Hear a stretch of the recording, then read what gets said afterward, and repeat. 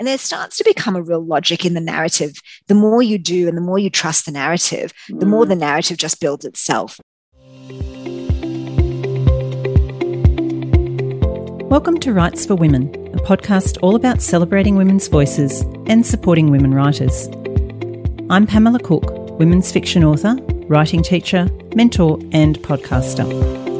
Before beginning today's chat, I would like to acknowledge and pay my respects to the Dharawal people, the traditional custodians of the land on which this podcast is being recorded, along with the traditional owners of the land throughout Australia, and pay my respects to their elders, past, present and emerging. And a quick reminder that there could be strong language and adult concepts discussed in this podcast, so please be aware of this if you have children around. Now, let's relax on the convo couch and chat to this week's guest.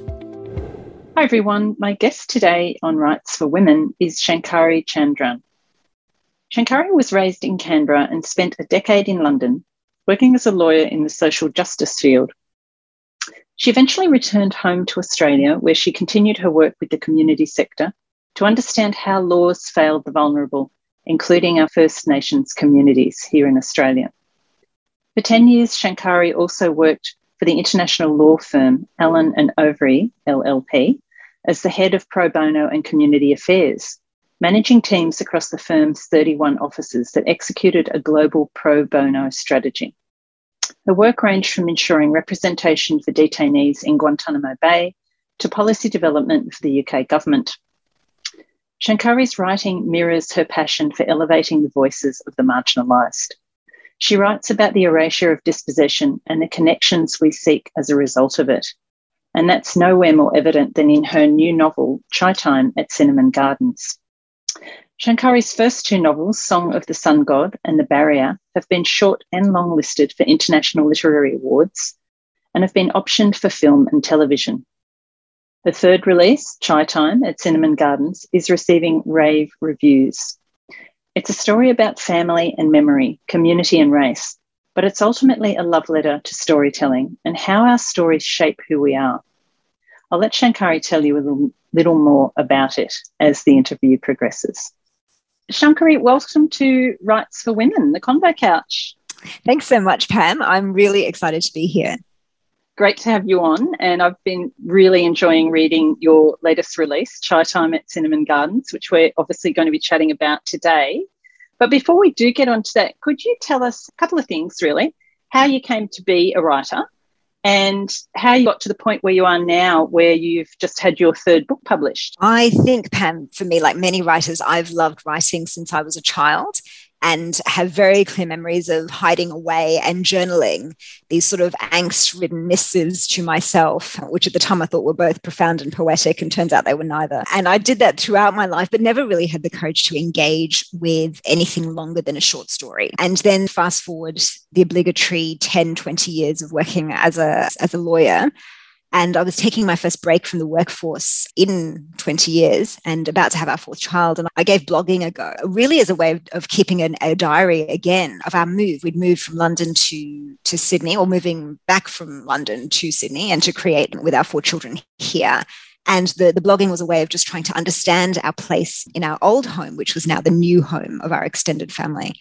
And that gave me the confidence to try to give that one great novel that every person or every lawyer thinks that they've got hidden away inside them. And I basically jumped in feet first, perhaps incorrectly, and in retrospect think that I would have done myself a far greater service had I have done a series of writing courses, which I then did after the first draft of that first manuscript. It around, yeah. Yeah, look, what then followed was 30 very painful rewrites, and my sort of self-esteem really bottoming out. Could barely see daylight from that very dark place, and then just learning to start over and to keep going. And so I was fortunate enough to connect with places like Writing New South Wales, the Australian Writers Centre, writers and writing groups, and just, I don't know, writers are great people, right? We are an ecosystem of support for each other. And so to learn from really good people and to then, with humility, keep going and be willing to listen to the criticisms, of which there were plenty, and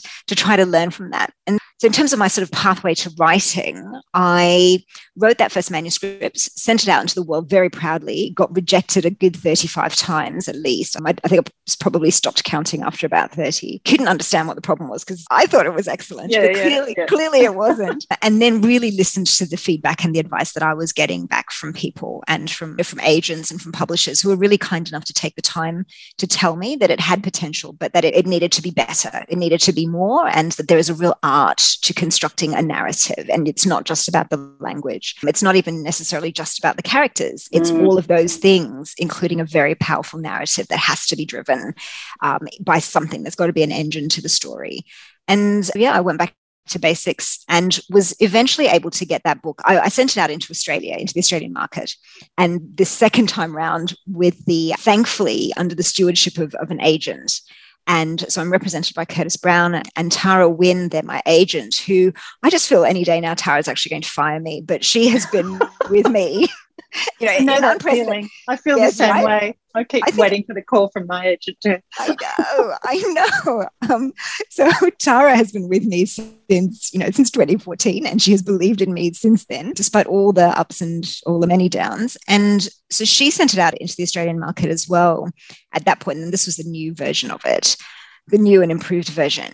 And actually at that point I did get feedback, which you will remember now, having read Chai Time at the Cinnamon Gardens. I received the feedback that my protagonist Maya receives about her first novel, which is that the manuscript was very well written, had engaging characters, but was not Australian enough for this market, and that they wouldn't be able to sell it in Australia. And actually, I might stop you there for a minute, Shankari, because I was going to read this passage later, but just so people know what we're talking about, can I read that little passage from the book right now? As I said to you before we started recording, I was rereading bits last night and I came across this one and I absolutely love it. So it's Cinnamon Gardens, 1984, and we are going to tell everyone what the whole book's about in a minute. Maya had written hundreds of thousands of words. With Zakir's help, she extracted and edited the best ones into a novel. He sat with her night after night, urging her not to throw the words away, but to find ways to make them better. Finally, she submitted the novel to every agent and publisher she could find in the heavy Sydney phone directory. She and Zakir spent hours in the nursing home's office, photocopying the typed manuscript and putting it into envelopes. Together, they took the envelopes to the post office and posted the manuscript into the wind, wishing it a fruitful journey. 9 envelopes were posted, and over the next 6 months, she received 8 envelopes back with polite letters of rejection. One had not even bothered to reply. The letters were all variations of the first one. Dear Mrs. Ali, thank you so much for your submission dated 12th of August 1984. We enjoyed reading your work. It was very exotic. But while it is well written and engaging, no one will read it and no one will buy it. Unfortunately, we are unable to make you an offer of publication. Zakir made her call each publisher and ask for feedback. Feedback will help you improve, he said. Feedback crushed her. It was always the same. There's no readership for your kind of work here. It's too ethnic. Perhaps seek a publisher in India. Oh, that's right. Sorry, you're from Sri Lanka. Excellent tea, excellent cricketers. Who knew they were so violent? Sri Lankans know, Maya replied, and I want the world to know. That's why I wrote this story. So there's so many things we could discuss there. We might come back to some of them later, but it's obviously a similar experience in many ways to your own. Yeah, very much. Thank you for reading that. Let's stay friends forever, Pam, and we can just keep talking about books. Yours and mine and everybody else's. That's my even more favourite topic, everybody else's books. So that was my path to publication, or my path to rejection. And then with that, I approached a publisher in Sri Lanka, and he snapped it up within a weekend. And he was a very small, he essentially got it on a Friday and he tried to sign me on the Monday. And wow. he said, this is a beautiful book that tells the Tamil story, and that is not a story that has been told very much in Sri Lanka, where it isn't safe to tell that story, or indeed in the rest of the world, where the Sri Lankan Tamil diaspora is coping with so many other things that we aren't necessarily giving time and effort to the telling of those stories. And the sort of human rights story and the injustices around what happened in Sri Lanka during the war, so much of that had been suppressed. And so for me as a Tamil, living in the diaspora and having escaped that conflict because of the courage of my parents and my grandparents, I felt like I had a responsibility and a duty to try to tell one aspect of that story and to preserve those memories. Initially, I was attempting to do it for my own children on the basis that my children are unlikely to ever listen to me about anything. But if they read it in a book, they might remember it. True. And so I put it down in novel form. Here's some fiction, children. And so I was initially trying to preserve all those memories and that history, that culture, that richness for them. And then as I continued to write, I felt maybe this would have a place more widely, outside my home and even in the mainstream. It would be wonderful if it was read in the West so that people could understand what had happened to us and why people are forced to leave Sri Lanka, sometimes on boats, and forced to create a new home and the way in which they do that. So that was that first novel. Sorry, was that in 2014, did you say? Yes. So that was in 2014. Yeah. And so you had approached publishers here and obviously through your agent and everything. And so can you just rewind about what sort of feedback you got on that book, at that point? Do you know pretty much exactly what Maya received? So I was told that there was no market for the novel here. It wasn't Australian enough and that it wouldn't sell, that they wouldn't be able to sell it. And I felt really grief-stricken by this because I am Australian and I think that Australian stories are stories told by Australians. So if I'm Australian, which I am, then this is an Australian story. And it's a story of colonization, of genocide and war. It's a story of forced migration and the creation of home. And to me, what could be more Australian? That is one of many Australian stories. And so I must say, I did feel I actually felt grief. That was the word that I was experiencing, and a sense of being reminded that there are parts of Australian society that don't think we have a place here. Equally, there are so many parts of Australian society that fully recognize and embrace all of us and build that multiplicity of identities and create space generously and lovingly for that multiplicity of identities. And so a lot of those feelings and those themes are what I then go on to explore in Chai Time at Cinema Gardens, which no doubt we'll come to shortly. We will. Yes. And so in terms of pathway to publication, having now worked with the Sri Lankan publisher, so he took the book on, he published it in Sri Lanka and then was able to, he sold it globally, as it were, in that he posted it to people globally if they wanted to buy it through his website.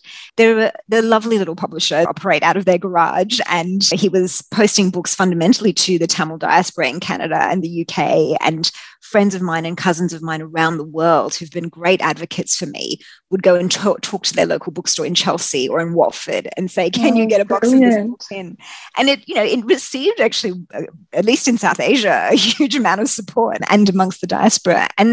And with that, I had just thought I would write one novel and that would be it. And those are, as my husband laughs, sometimes without humor to himself, famous last words. Because by then you're addicted to writing, right? You've started to write and now you can't stop.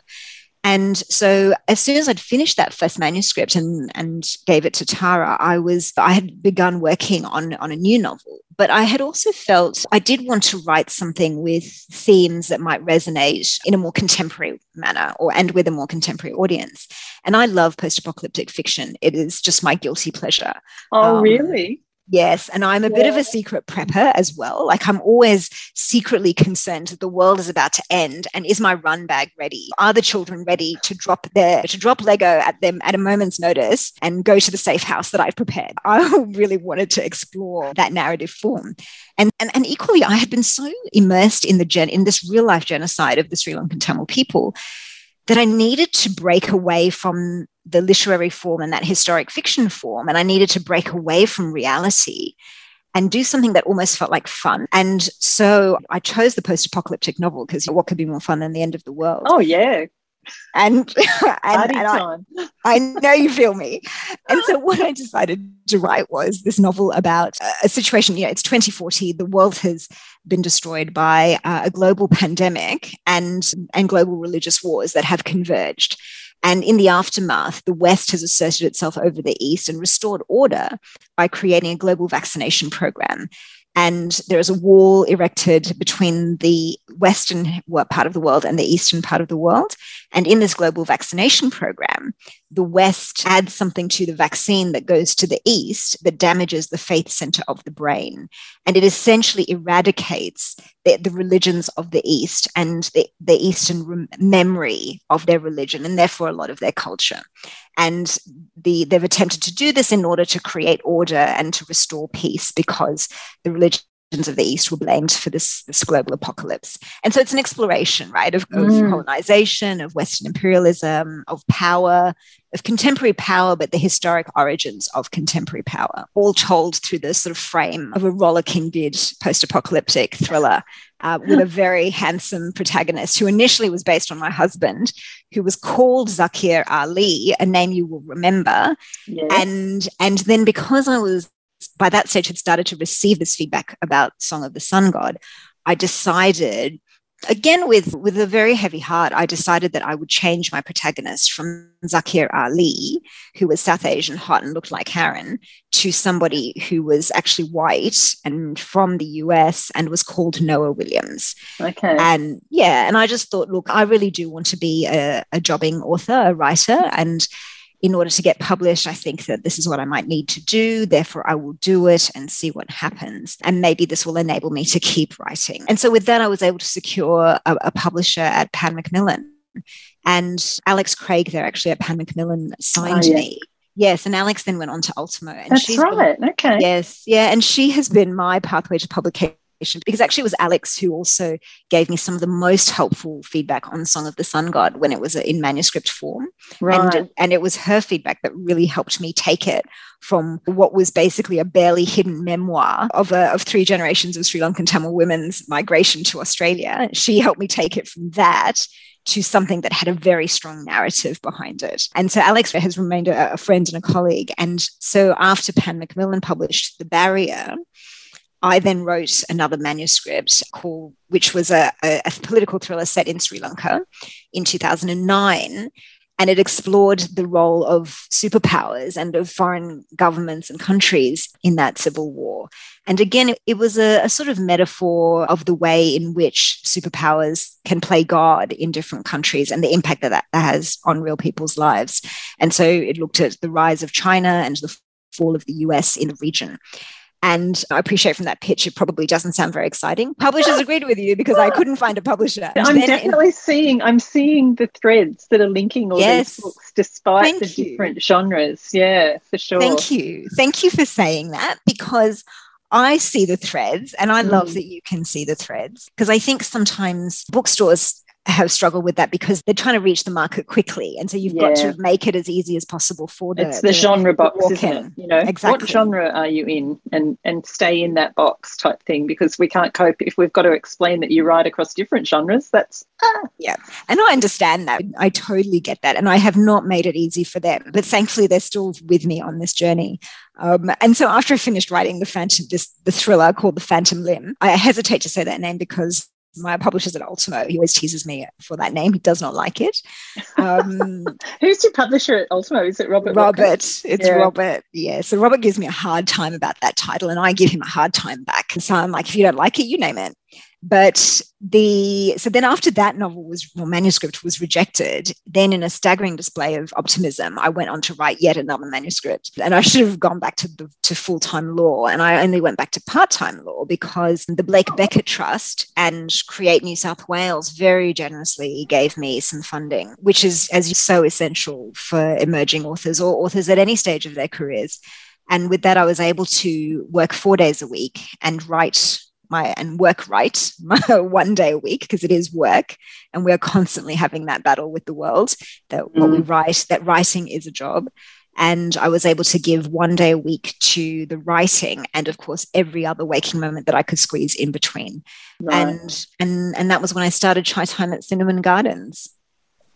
Fantastic. So that brings us to Chai Time very nicely, probably similar in more ways to your first novel than your second novel, The Barrier. But there are definitely those threads which I can see about globalisation, Western political power, and then colonisation, all those sorts of things. But for people who may not have heard yet of Chai Time at Cinnamon Gardens, could you tell us what it is about? I would love to.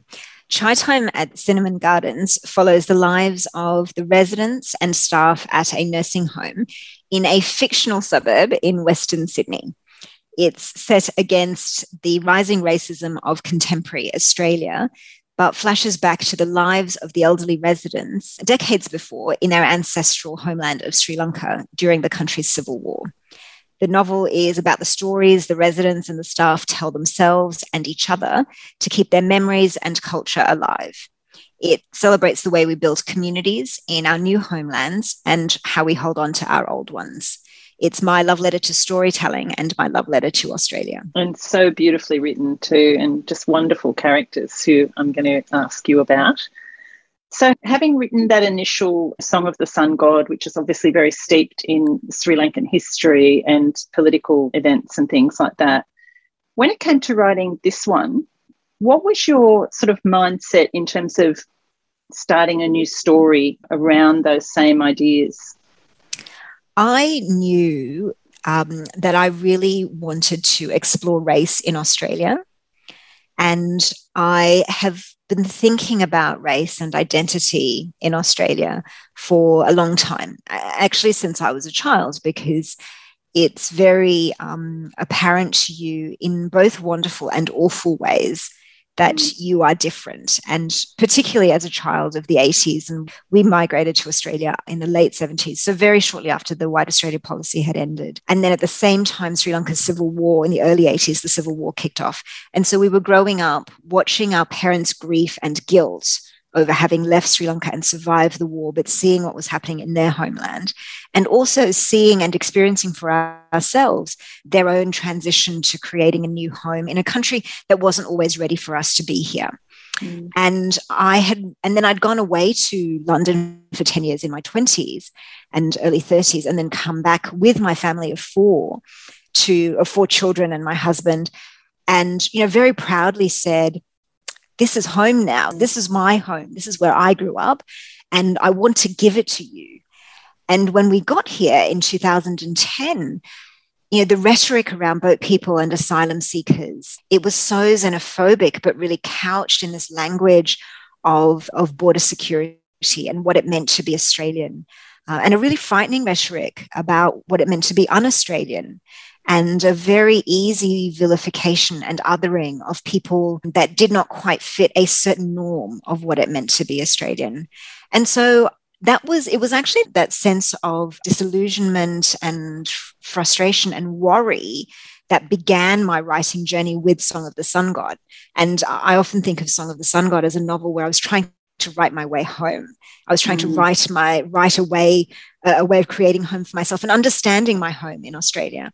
Whereas by the time I got to writing Chai Time at Cinnamon Gardens, I had evolved as a writer, hopefully better as a writer, because I've just been writing more, I've been practicing more, and felt more confident and stronger in my own voice, particularly given what I'd gone through in the journey to publication with my other novels. And so by the time I got to Chai Time at Cinnamon Gardens, I knew that I wanted to interrogate what it meant to be Australian and who got to decide that for us. And I wanted to take a closer look at the way that identity and race and racism was framed and who framed it, to the inclusion of some and to the exclusion of others. And I'd always been very interested in the way that historical and cultural narratives are appropriated, and the way that these narratives are exploited and crafted to tell a particular story about the origin of a country. And that is something that happened in Sri Lanka, but it also has happened in Australia. And the way that historical and cultural narrative has been taken and reshaped to say, this is who owns Australia, this is who has the right to be here, but this is who doesn't have the right to be here. I had been very interested in learning about that because I'd also been working with First Nations communities as a lawyer and learning from them about their history. And I was ashamed to admit that actually what I had learned growing up in Australia had been missing very important bits of information, right? And the gaps were bigger than the stories I'd been told. And it was really, I went on an incredible and humbling learning journey working with First Nations communities. And so all of that came together. And when I first started Chinatime at Cinnamon Gardens, I was actually really paralyzed by fear, because I thought, I almost felt with Song of the Sun God, the ambition was in the scope of the novel. It was 7 decades, 3 generations, 3 continents. Chinatime at Cinnamon Gardens, I did craft it within a very short time frame. So I think the contemporary timeline only occurs over a month or 2. It's very short.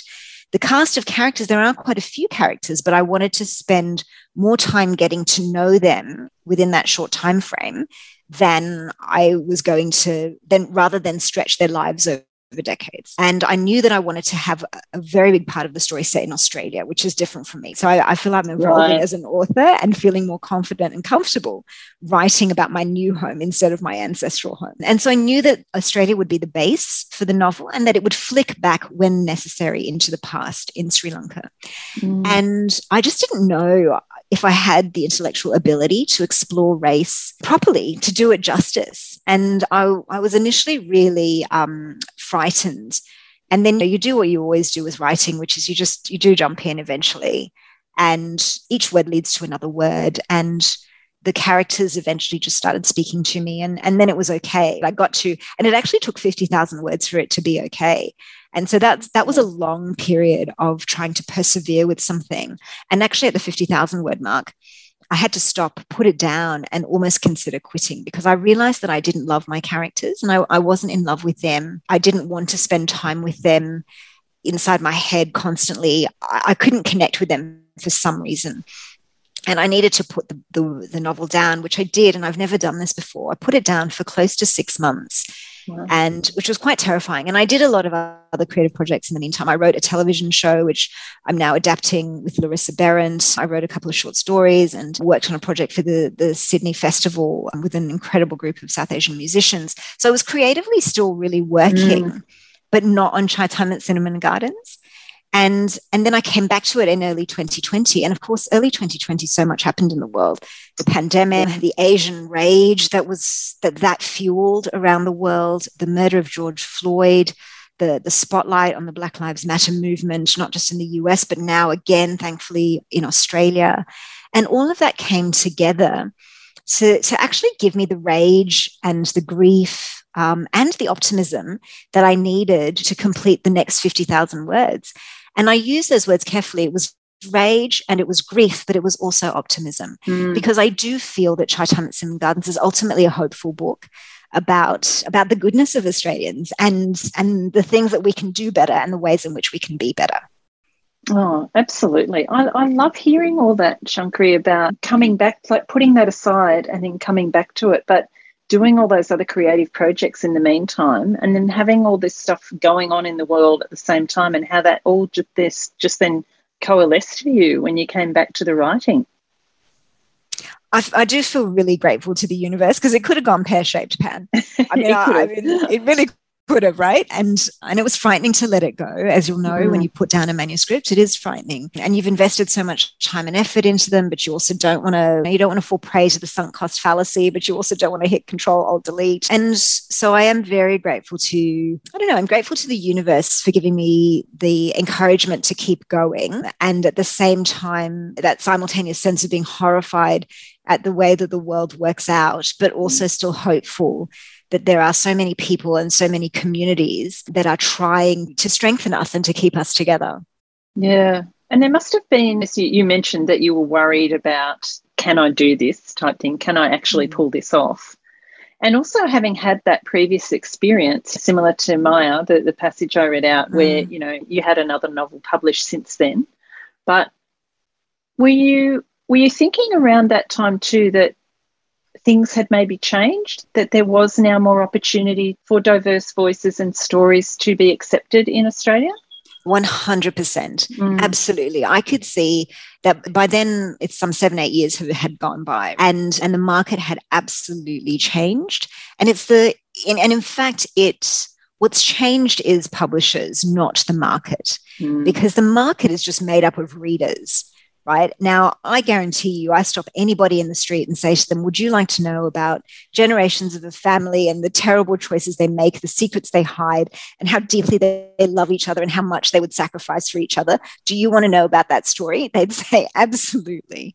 I want to know that story because that's my story and that's your story. That's everybody's story. So I think readers haven't changed, but I think that publishers have, and they have been driven by an awareness and a growing awareness that I think they're a little bit late to the party, that Australians want to know more about all Australians and they want to know more about all of the world. And so I did feel more confident in that sense. And there have been so many writers who've done extraordinary advocacy in that space. If you look at Michael Muhammad Ahmed and Winnie Dunn at Sweatshop and the Western Sydney literacy movement, you look at Maxine Beneba-Clark, you look at Alice Pung, there's just so many authors who have been working for years, if not decades, in that space. And they have blasted that door open for the rest of us to follow through.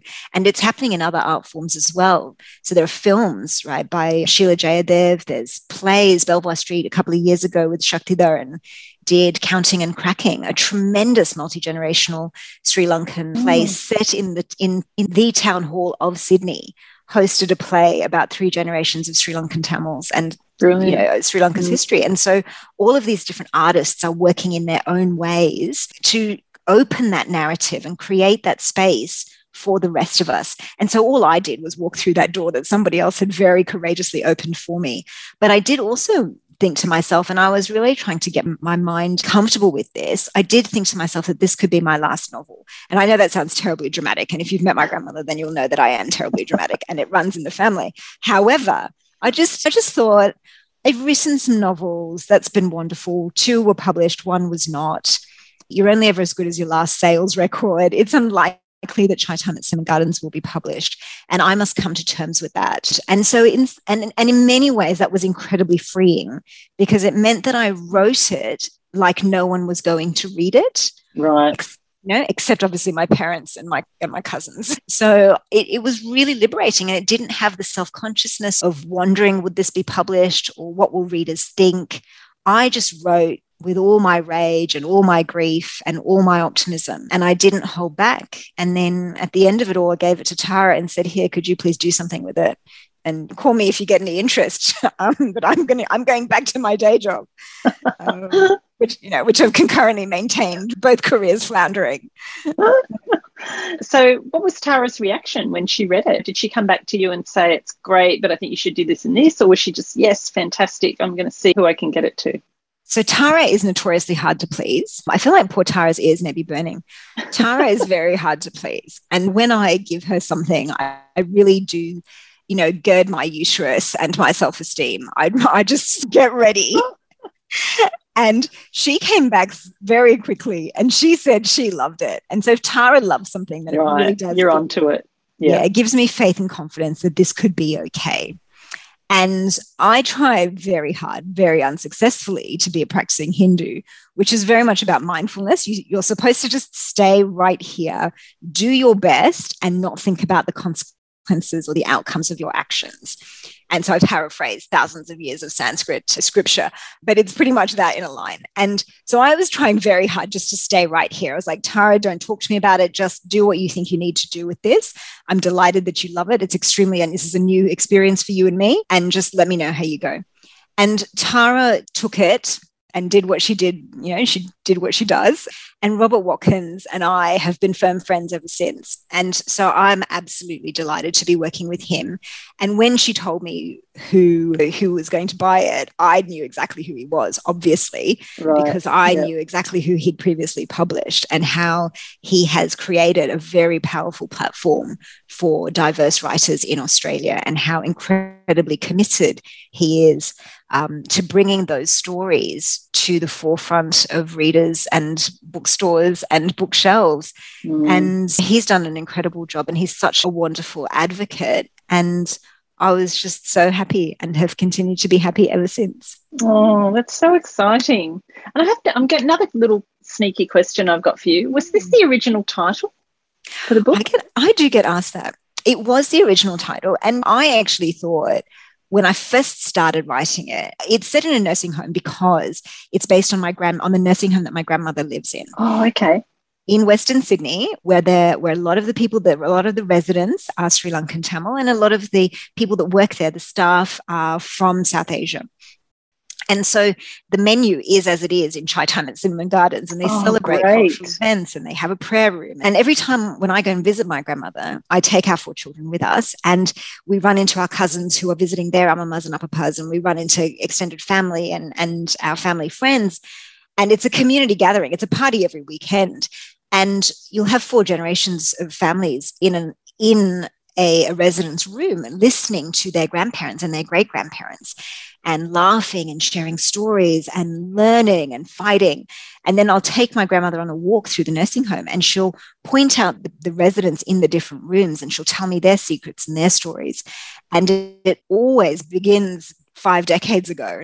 And it's, my grandmother is carrying grievances over the decades from what poor Auntie Shanti Segram did to her in 1952 in Colombo without even realizing it. Some passing comment about my grandmother's aubergine curry, and the feud is still going.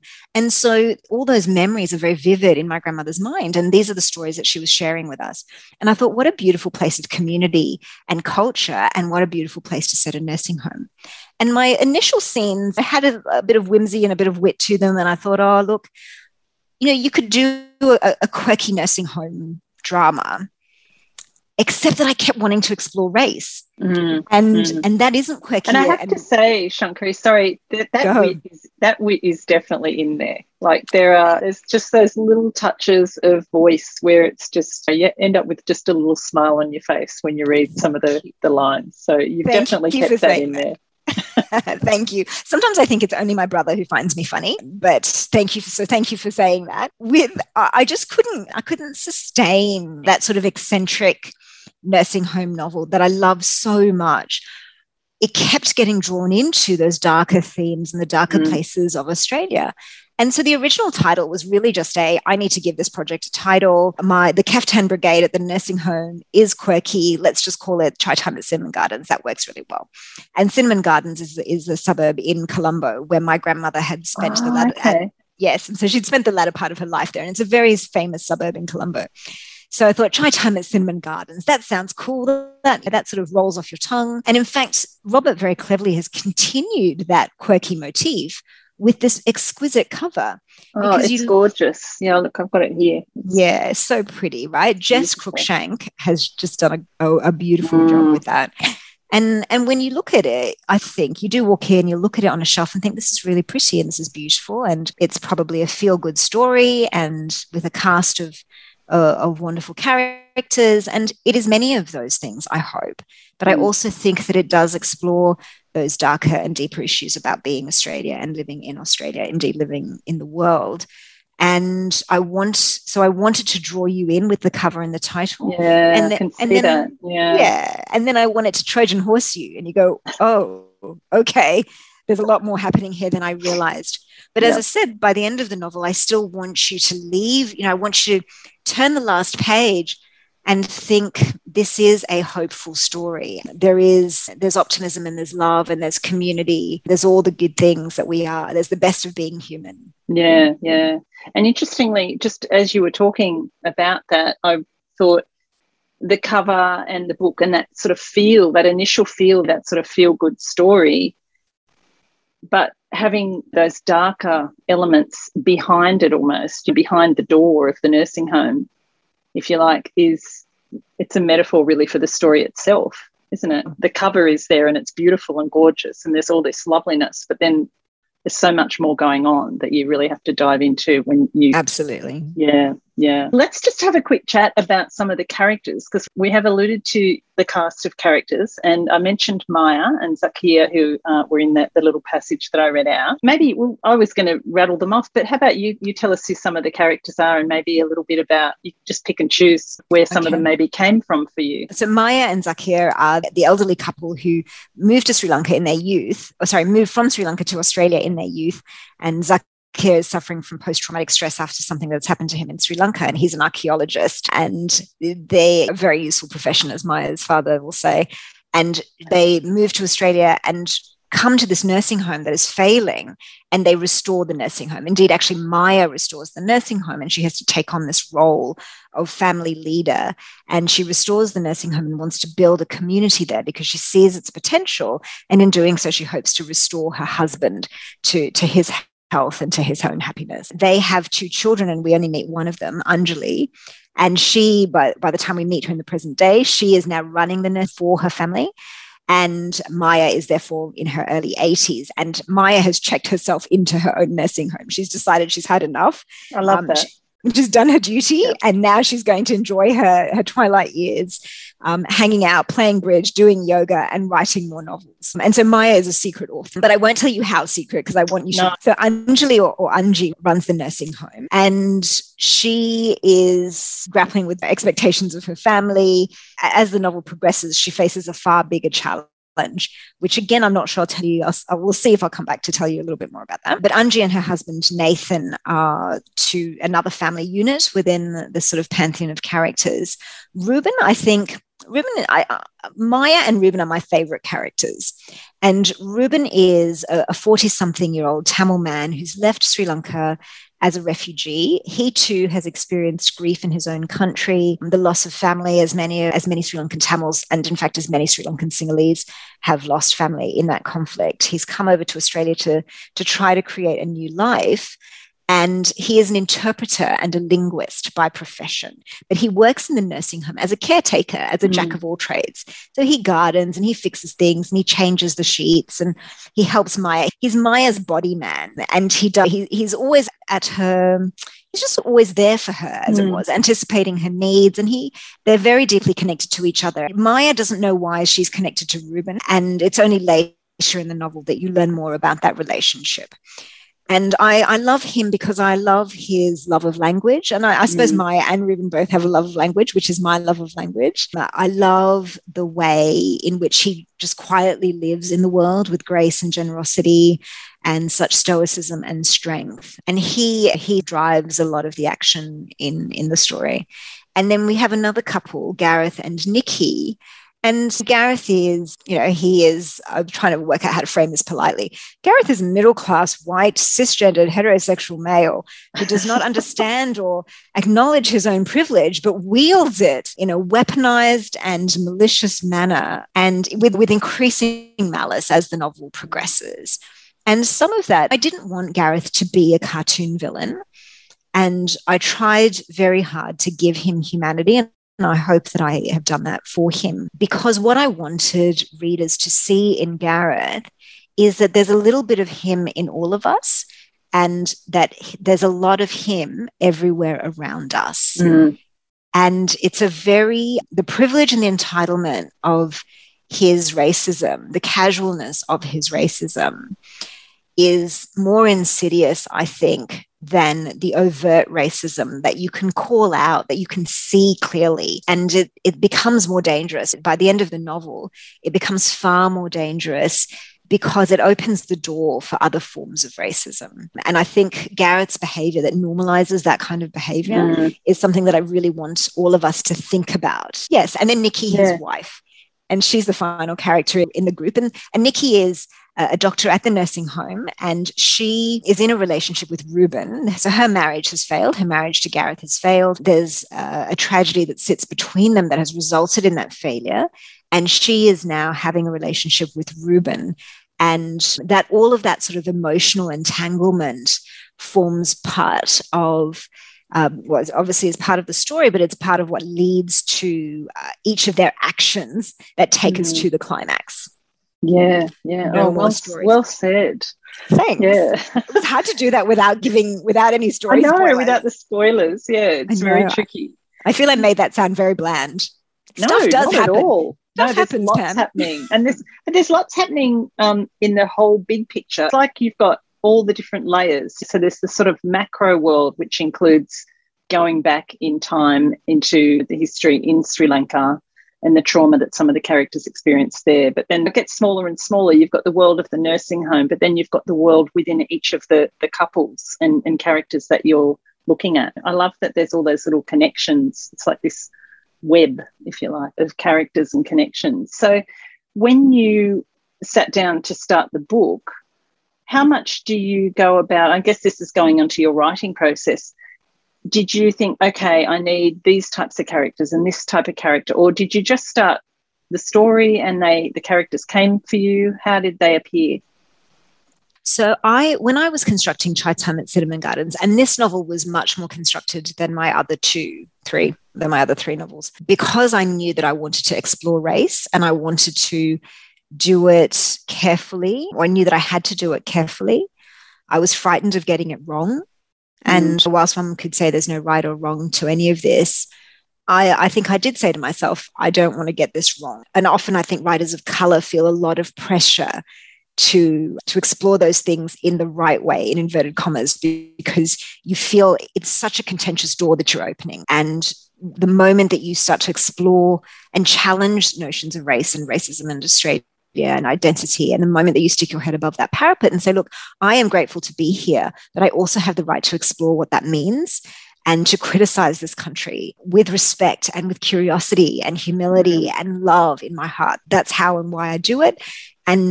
But when you do that, you open yourself up to be fair game to some of those people that are also the characters in my novel that we haven't talked about, the vocal right wing, the people who will attack you with ferocity, but also use the right to freedom of speech to defend themselves and protect themselves from their own bigotry, but then drop the right to freedom of speech immediately when you try to assert it and use that same right to talk openly and honestly about what it means to be Australian. So with that in mind, I did construct this novel much more than I have my previous work. And so I knew that I wanted a small cast of characters. And it may feel like a lot to some readers, but this was a small and manageable group of people. And there's obviously sort of 30 other residents of the nursing home or the people along the way. Yeah. Yes. And other, like, as you say, the sort of other elements that come in, there's some gang stuff going on and all that. Yeah. Yes, that's right. So I wanted a small cast of characters. I wanted us to get to know them well. I wanted us to love them and hate them, and often simultaneously, because that's human nature. We can love and hate the people that we respect and admire, and all at the same time. And I knew that I wanted to set it very much in contemporary Australia and draw on things that had happened recently. So in constructing it, I knew that I needed a racist to drive certain parts of the action. But I wanted him to be the kind of racist, as it were. And there are kinds of racists. When you're building racists, you can ask yourself, is it the soldier who's been traumatized by war and therefore hates the people from the conflict that he's just escaped? Is it the radical? Is it, what kind of racist are you actually trying to build here? And I wanted to build a racist that was an everyman racist that everybody could identify with and feel uncomfortable about because they recognize him, because they've been to dinner with him, because they've said those things themselves, because they've thought those things themselves, but they haven't said it out loud, because they laughed when somebody made that joke and then looked around nervously to see if anybody saw them laugh. I wanted that kind of a racist. Yeah. I then wanted, I knew Maya was going to be a character because I spent so long in this nursing home visiting my grandmother that I knew that I was going to have someone who was essentially me in 50 years, but so much more accomplished and better, so much more capable. Maya's like the version I'd like to be in 50 years. Well, you've got 50 years to get there. Yeah. I'm understating my age right now, mathematically. So I knew Maya had just came to me. She was always there. She was always going to be the sun in this universe. And Ruben, I have loved the idea of wanting an interpreter and a linguist as a character in a novel for a long time. And I had written this television show, like a summary of a potential TV show, at the end of 2019 when I'd taken a break from Chai Time at Cinnamon Gardens. And one of the characters that I had toyed with, but ultimately not used, was an interpreter. And so I knew that I wanted to bring him back, but I didn't know his history. And as I continued to write him, he revealed more of himself to me and this extraordinary history of grief and trauma, but also of strength. And the things that he's done to survive, the places that he's been to, the things that he's seen.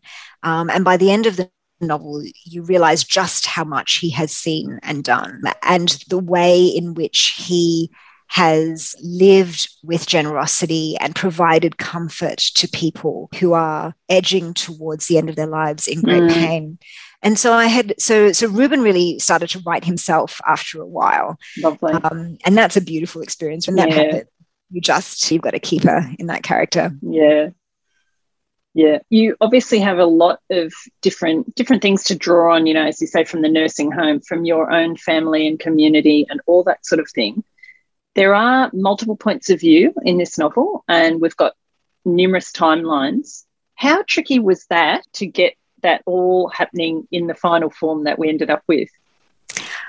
So writing Song of the Sun God was really good training for writing Chai Time at Cinnamon Gardens, because I did so much wrong with it. And again, there is no right and wrong, but I definitely did it wrong for Song of the Sun God. And so with Chai Time at Cinnamon Gardens, I did a handful of drafts compared to the tens of drafts that I'd had to do for my first novel. Each novel needs to be rewritten less. And so with Chai Time at Cinnamon Gardens, I knew the present day story was very conscious, and it was very clear in my mind how that was going to be told. And I didn't do that thing that some authors talk about where they write one timeline completely to the end of it, then they write the other timeline, and then they cut and paste that.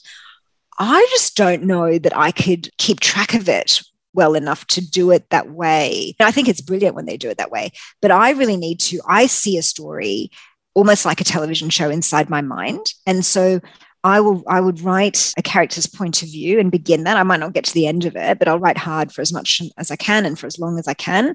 And then at the end of my writing day, my Friday, I'd go to bed at night and I would literally say to myself, I wonder what Reuben's going to do tomorrow. And I would lie in bed and just think about either him or whoever I'd just written or whoever I felt that I could write tomorrow. And there starts to become a real logic in the narrative. The more you do and the more you trust the narrative, the more the narrative just builds itself. And you read that in these books by Elizabeth Gilbert and you're like, you know what, Liz Gilbert, you're Liz Gilbert, okay? It's easy for you. It happens for you. And it's just not going to happen for me. I don't care what you say in Big Magic. And yet she's right. The more that you trust that narrative and allow it to be there, the more it will tell itself. And so it is a very strange dance that you do between consciously constructing a time frame and a character personality, because you need them to do something. I need Gareth to hurt Nikki. I need her to fight back in a certain way, etc. So you're consciously constructing that.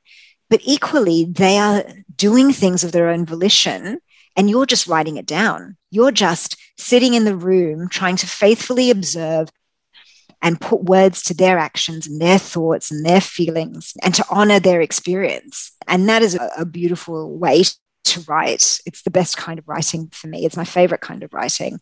And so it was a mix of both those things. And so what I found in answer to your question is that the jump back would often happen very naturally. Right. That Maya would feel something or see something, and it would then logically take you back to her memory of a time and a place that gives you another piece in the puzzle. Because my first novel was very linear, but across 7 decades, whereas this novel is much more like a jigsaw puzzle. Yeah. And each chapter gives you one more piece. And I think you do know where to put that piece down. And over time, the story becomes clearer and clearer. And I hope that over time, you keep wanting more pieces. And so it's constructed and conscious and unconscious in that way. Fantastic. You've done a beautiful job of that whole structural thing. I love it when those time jumps happen so naturally. And the characters, everything about it, Shankari, it's just lovely. And the writing is beautiful. So congratulations. I've loved chatting to you about it. And just very quickly before you go, are you working on another novel now? I am working on another novel now. It's about 2 women and the way that their lives intersect. Both of them have been through adversity, and both of them will find ways to support each other and to emancipate each other that they did not expect. It's set in Australia and a tiny bit in Sri Lanka. Great. Oh, well, all the best with it. Can't wait for that one when it comes out. And where can people find you online, Shankari, if they want to connect with you? I would love you to find me. On Instagram would be the best place to find me, and I'm also on Facebook. Okay, brilliant. And I'll put all those details in the show notes as well. So thank you so much for taking the time to chat. Thank you very much for having me here. I've loved it, Pam. I love the work that you do, and I'm just very excited to meet you and be friends for life. Of course. Thanks for listening to Rights for Women. I hope you've enjoyed my chat with this week's guest. If you did, I'd love it if you could add a quick rating or review wherever you get your podcasts so others can more easily find the episodes.